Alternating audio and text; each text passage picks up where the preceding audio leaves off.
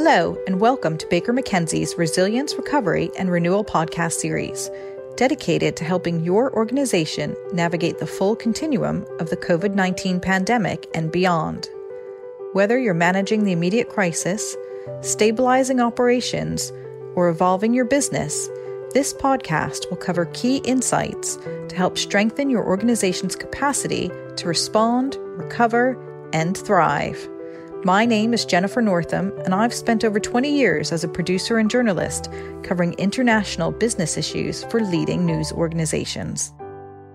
Hi everyone, welcome back to our podcast. Today we're going to revisit and further explore a topic that's been very popular with our listeners, which is how to build a better supply chain for the future. In this episode, we'll talk to two experts who have done a tremendous amount of work interviewing and researching countless companies around the world to find out what their challenges are as they look to not only strengthen but transform their supply chains by diversifying operations across Asia Pacific and beyond. We'll also discuss the impact of the global trade wars, government intervention, as well as investment and financing trends. I'm excited to introduce our guests today. They're Ann Pettard, Partner and Head of International Commercial and Trade for Asia Pacific at Baker McKenzie. Also joining us is Ben Simpfendorfer. Ben is the founder and CEO of Silk Road Associates, a consultancy business based in Hong Kong. Ben advises a range of Fortune 500 multinationals on their commercial strategies in Asia. He's also author of The Rise of the New East and the New Silk Road. And just so you're aware, we're recording this podcast from our homes in light of the COVID-19 social distancing rules. Ann and Ben, thanks so much for joining us today. Thank you. Thanks. You've both co-authored the recently published report entitled Supply Chains Reimagined, Recovery and Renewal in Asia Pacific and Beyond. It's a fascinating read because it provides insights taken from a broad range of multinationals from around the world and across multiple industries. It not only tackles the pressure COVID-19 has placed on supply chains, but it also looks at other challenges, such as global trade tensions, financing trends, and government intervention. Now, Ben, if we can start with you, can we first discuss why it's so important for every company to really do that deep dive and look at their operational capacity and supply chain during this time? We are witnessing a historic change in the global supply chain. We're going to see more change over the next 5 years than over the last 20. And we aren't seeing the reverse of globalization. We aren't going back to the 1980s. But what we are instead moving towards is a new system entirely. Now, I've worked in the region for 20 years and I haven't seen anything like this before. The sheer number of companies, the sheer number of industries. Now, it used to be just a consumer goods story, clothing, footwear, household electronics, but now it's across all industries. So every firm will be impacted in some way. Now, the challenge for leadership teams is understanding what matters most for their firm. And I'm not surprised because there are a range of disruptors we're dealing with. The US-China trade war is driving companies to diversify production across Asia. COVID-19 is forcing companies to rethink single-source supply risk. There's been a breakdown of trust between buyers and suppliers because of the collapse in demand. And that's even before we begin to talk about automation and digitation. So leading companies are moving on these issues, but not all companies are, and the gap between the leaders and the laggards is beginning to widen. And Ann, what did you uncover in putting this report together? I mean, what are some of those key challenges? Ben's already touched on a few of them, but some of the key challenges you found that companies are facing today. Thanks. Look, I can certainly talk about some of the key challenges, but the big point to make is there's no one issue. Companies are having to do so many things at once just to keep their supply chains running and plan for the future. And I'm trying to think of the right analogy here. So I think it might be the Variety Act with many spinning plates on sticks, all needing to be kept spinning at the same time. And one of the things that report illustrates to me is that businesses are just needing to deal with multiple supply chain disruption issues at once. And some of those might seem to conflict with each other as well, just to add to the problem. So, for example, there's of course immense pressure to keep supply chain costs down, like finding low-cost production. That's not new. But at the same time, businesses are needing to factor in geopolitical issues more than before, carefully watching, for example, trade war developments. What we've seen this year, increased pressure to onshore production of certain goods. And then, businesses are also needing to factor in supply chain issues that might be really important, particularly in consumer goods and retail, issues really important to their consumer base, like sustainability or modern slavery. Many people listening would have good familiarity with codes of conduct that their businesses are introducing to require their suppliers to, take the right steps to deal with these sorts of sustainability and modern slavery workshop issues. And then businesses now are also looking to the future for how they might shockproof the supply chains and plan for the future, with things like digital transformation projects. And then, of course, you do need to recognise the current situation. We've still got lots of businesses just navigating the current supply chain issues they've experienced this year with, rapidly fluctuating demand, transportation delays, etc. And so I better stop there because I think all my spinning plates are about to come crashing down. As part of your research, you interviewed a number of industry thought leaders to uncover those key trends for supply chains. Now, there were really a variety of sectors that you looked at, but there were 5 key trends that really stood out. I'd love to go through each of them and discuss how some sectors have been affected. Now, Ben, it's no surprise the first trend that was highlighted in your report was US-China trade relations.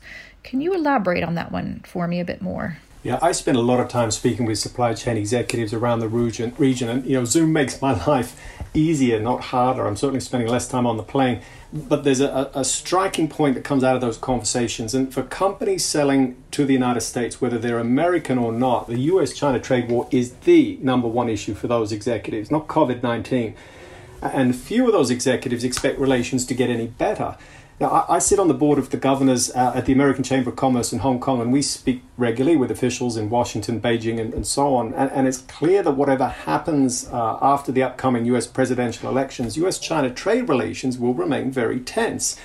There's a great deal of uncertainty out there, and that's the uncertainty that's driving companies to protect themselves by changing the way they produce products or the way they buy products. I know of one large American car company that at this moment is conducting a risk review of their entire supply chain, asking what do we need to produce in China, what do we need to be relocating out, either to another country or back into the United States itself. Taiwanese server manufacturers have been relocating production back to Taiwan over the last 12 months just to ensure that they can still sell high-end servers to the big American technology firms. And we're going to see a lot more of this over the next 12 months or the next few years. And Anne and Ben, feel free to jump in on this as well. The second trend really had to do with supply chain diversification strategies. And, many industries such as the TMT and consumer goods sectors started this process really pre-COVID. So what are some of those key challenges companies face when they look at those other markets and supply chain diversification? One of the biggest challenges that I keep seeing, as a repeat issue across industries is, there's sort of no like-for-like relocation to another jurisdiction. There's always quite a few things that are a bit different. So, the new jurisdiction in some way is not going to meet all requirements and so require things to be done a different way. So when a business, for example, looks to relocate production or perhaps assembly to a new jurisdiction, the big question is, well, how will that new jurisdiction meet their requirements? So, for example, can the new jurisdiction produce to scale, the same scale as before, or particularly, if you're moving to a more developing jurisdiction, do they have the infrastructure to support getting the goods from the factory to the port? Also, is there the right skill set there to manufacture the goods? And, I had a matter last year where, the client had planned to relocate to another jurisdiction for assembly of quite a complex product, but realised they just couldn't source the skills they needed in that jurisdiction to assemble the product. And that, meant they needed to look at another solution.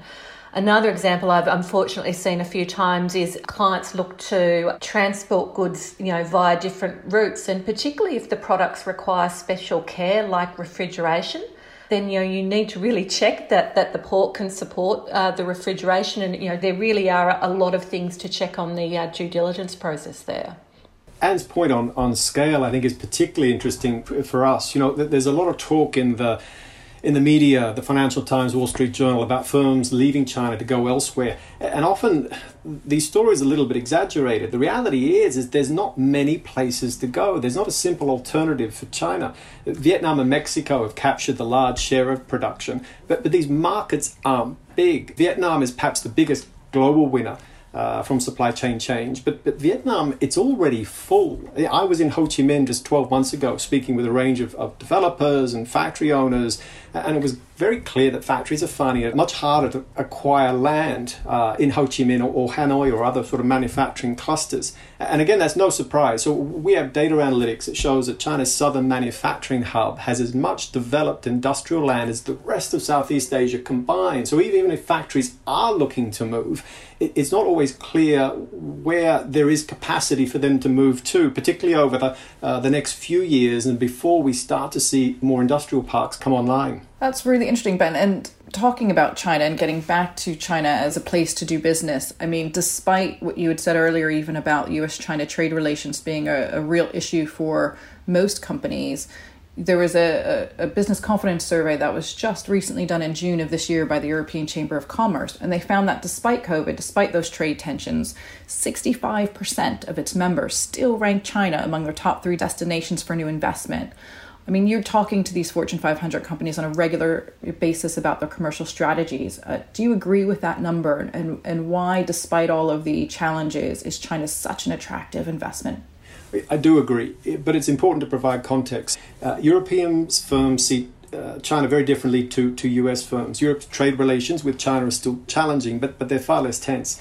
Now, I was speaking with the president of the European Chamber of Commerce in China just a few weeks ago. He's an old friend, and he's very clear on this point. He says that European firms will continue to invest in their largest and fastest growing markets. Well, for many European firms, China is the largest and fastest growing market. So it makes sense to continue to invest in China. And that's not only true for European firms. As part of the report, we were speaking with a large American car company who made exactly the same point. They said, we sell more cars in China than we do in the US. So if we've got to invest in new capacity, it needs to be in China. And that fourth trend that you uncovered was digitalization and how sustainability really impacts that supply chain operation. 2 really interesting topics. Let's kind of split them up a little bit and take a look at digitalization at first.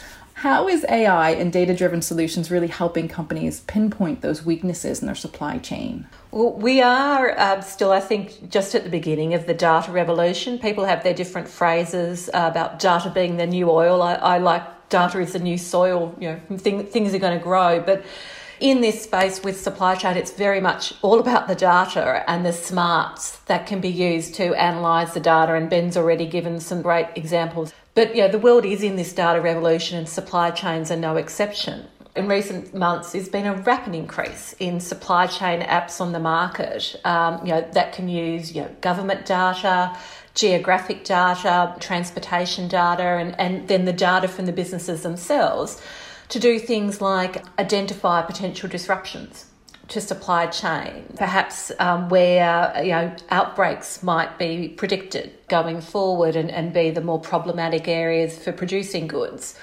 Or even there's an app I've seen for finding alternate suppliers. So I guess you name it in the supply chain, there's going to be an app for that. But this is in conjunction with projects that businesses have already been doing to, introduce greater monitoring in their supply chain, greater security, particularly use of blockchain technologies that we've been seeing. And then an area which I find really interesting is increased robotics, for example, to reduce dependency on manual labour. So all these digital transformation, modernisation projects, they've really got the potential to transform businesses, particularly when you're looking at data cares needed in relying on the data to make predictions. And, it really is important still as businesses, probably are going to grow more dependent on data to run their supply chains, that they still have, appropriate human intervention and monitoring of the products to make sure they're actually measuring what they think they are meant to be measuring. And let's talk about sustainability, because that's a really interesting one too. I mean, how is sustainability really impacting supply chain operations going forward? Sustainability has been a real issue coming to the fore in the last year, really large in the media. But, many businesses have had sustainability on their radar for some years, and it's only growing in importance. And we're talking about sustainability from, raw material production, farming, manufacturing, through to, the packaging and waste disposal. You've got to look at the whole life cycle there. Similarly, workforce issues, particularly modern slavery has been a big focus of businesses and frankly governments, with a lot of jurisdictions enacting modern slavery laws in the past few years. And that's also combined with the rise of the informed consumer. We're wanting to know where our goods are made. We're wanting to know that our goods have been made appropriately and people haven't been exploited in making those goods. So these sustainability and workforce issues, they're going to remain a key focus of supply chain disruption going forwards, and businesses are going to need to factor in more and more how they will, for example, demonstrate to their consumer base or demonstrate to regulators that throughout their supply chain, all levels, they are meeting sustainability and modern slavery goals. And I guess one slight prediction I have is the currently sort of lower cost production economies, those who get sustainability and workforce protection issues right, they have a good chance of, really getting a competitive advantage, in their areas of production going forward. And that final trend that you uncovered in your research was the government intervention and strategic priorities. Now, we all know there's a shortage of PPE and medical supplies, which could persist for years without, real strategic government intervention. What are the key constraints, and what are governments doing to help really spur domestic production? China is a very large producer of specific products, PPE, including surgical masks, plastic goggles, surgical gowns, and so forth, as well as API. These are the raw materials that we use to make medicines. And there's been a lot of concern about the world's dependency on China for these products, but until COVID-19, governments haven't acted. Well, now they are acting. So PPE equipment is actually made across a large range of countries, but it just isn't made at a China price or China volume. But if governments get involved and they're prepared to offer guaranteed contracts at prices where companies can make a profit producing domestically, well that's really compelling. So we expect to see a lot more of that going forward. The API industry is slightly more challenging, largely because it's very much dependent on the chemical industry. And there are growing environmental challenges around chemical production. So you also need a large chemical industry in order to be able to produce APIs, and not every country has this. So that the level of government intervention is going to have to be higher. The cost will also be higher, and not all governments may be prepared to take that. It all takes time, and we're not going to see change overnight, especially for APIs. PPE production, though, we could see a radical shift over the next 12, 24 months, and it's certainly going to become part of the political discourse. And did you want to chip in as well on that topic? I think government intervention, you've got to also sort of give it a fairly broad meaning as well. We've talked about government intervention in the form of, increased tariffs or requiring certain goods to be made in country, we've seen in many jurisdictions governments placing restrictions on exporting, PPE or exporting food in some cases as well. There's those sorts of restriction government intervention measures. But government intervention to support economies, and particularly looking at, rebuilding economies coming out of COVID, or even, longer term, looking at, how am I going to develop the supply chains in the future? The sort of incentive packages that governments will implement, I think, will also be very important. A frequent question we're getting at the moment from clients is to review all the different government incentive packages, across various jurisdictions, that they're trying to encourage investment in their jurisdiction. Come over to my jurisdiction and set up a factory and I'll give you certain tax concessions or breaks with company law, or even, ability to acquire real estate, reduction of red tape. Another thing that I've been seeing is businesses really putting the hard word on governments and saying, well, what are you going to do for us in terms of policies? What concessions are you going to make with, particularly research and development tax incentives, or a particular issue, Australia often has is the ability to bring in skilled workers on visas. But, what government incentives might there be, to build up, what, for example, Australia wants to do which is build up advanced manufacturing capability. So, I think it's going to be really interesting to see how governments grapple with those issues and how they design the policies to attract that investment dollar as well from businesses. Now, let's get out our crystal balls for a minute before we leave you. Ben, there's a real kind of fine line that companies need to walk when they're managing their tactical versus their strategic thinking when it comes to planning for, say, the next 12 months and even beyond.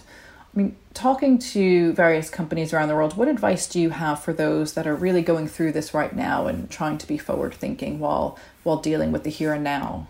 So your reference to tactical and strategic is really important, and we need to develop two separate teams, a tactical team and a strategic team. And we need to recognize that the focus of these two teams could be quite different, so that the tactical team may be dealing with short-term supplier relationships, liquidity issues and so forth, whether the strategy team needs to be reviewing supply chain exposure, acquiring market analytics and intelligence, and then developing resiliency options. So the two teams need to be talking to each other. They need to be communicating with each other. They may even have, though, possibly competing agendas. And so for that reason, you do need to have a split between them, a wall between them, to ensure that their focus stays on where it should be. Interesting. And what about financial trends? I mean, we're starting to see some new trends emerge as strategic transactions and acquisitions become more attractive. What have you been seeing in this space so far? The supply chain disruption of this year, it's turned usual funding and M&A behaviour on its head, at least for now. Combined with that is, in this different world we have at the moment, I touched upon government regulatory intervention before, but, things like allowing businesses to keep doors open in what might otherwise be trading while insolvent in arrangements, or government support being provided to keep doors open. That also, I think, is changing the investment behaviour.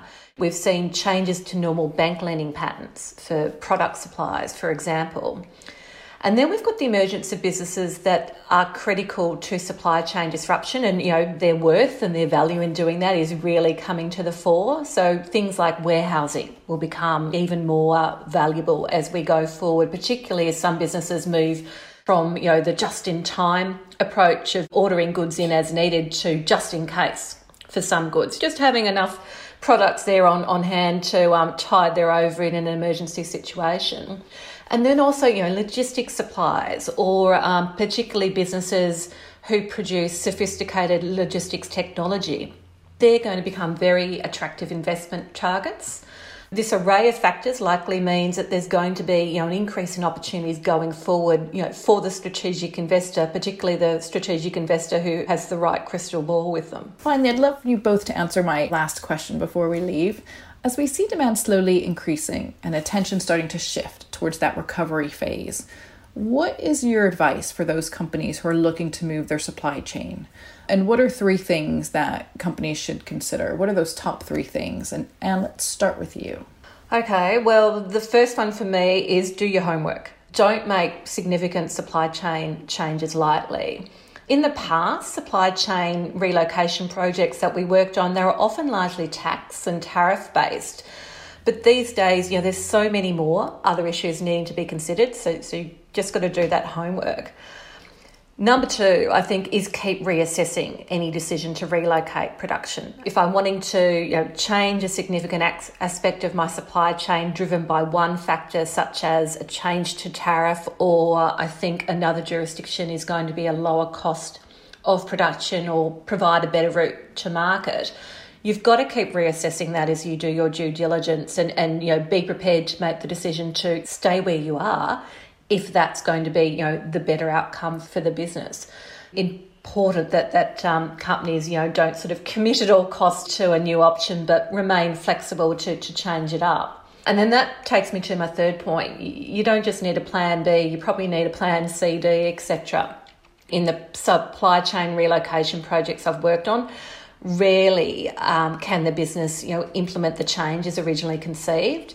So they've got to be adaptable as new issues are uncovered. So, for example, I might think I can have the goods produced, more cost effectively in a new jurisdiction, but when I look into that new jurisdiction, not all the products can be made there. I need to source them from elsewhere. So I need to work out what are the different different variables that I can change in order to achieve the business's goals. And Ben, what's your top 3 pieces of advice? Top 3. Well, look, you need to start reviewing your supply chain now. This is a permanent shift. It's not going to go away. So I want to echo Anne's point about the need to review and constantly review. It's an ongoing process that shouldn't stop. My second point would be this needs to be a board level issue. You need oversight from a decision maker. You need cross-business line input. Too often these types of projects get siloed within a single business line, or they get tasked to a junior employee, and so they never make it all the way up to the board level. There's too much at risk today. We've spoken about the sheer number of disruptors out there. It's got to sit with the board. My third and final point would be you can't change everything overnight. Very complex decisions, and perhaps best to start with a few products, even component parts. And then if it works, scale it up. So you need to be quite agile in your approach. Thank you both. That was a great conversation, and it's a really insightful report that you've both released. And for those listeners who really want to read that full report, Anne, where can they go to find it? Look, please go to bakermckenzie.com/supply chains reimagined. Great. Thank you. Thank you both. For those listening, we'd love to hear from you. Feel free to send any comments or questions to 3rpodcast@bakermckenzie.com. That's the number 3, the letter R, podcast@bakermckenzie.com. Or contact us through the Baker McKenzie social media accounts. Use the hashtag #ResilienceRecoveryRenewal. More information on this topic is also available on our website at bakermckenzie.com.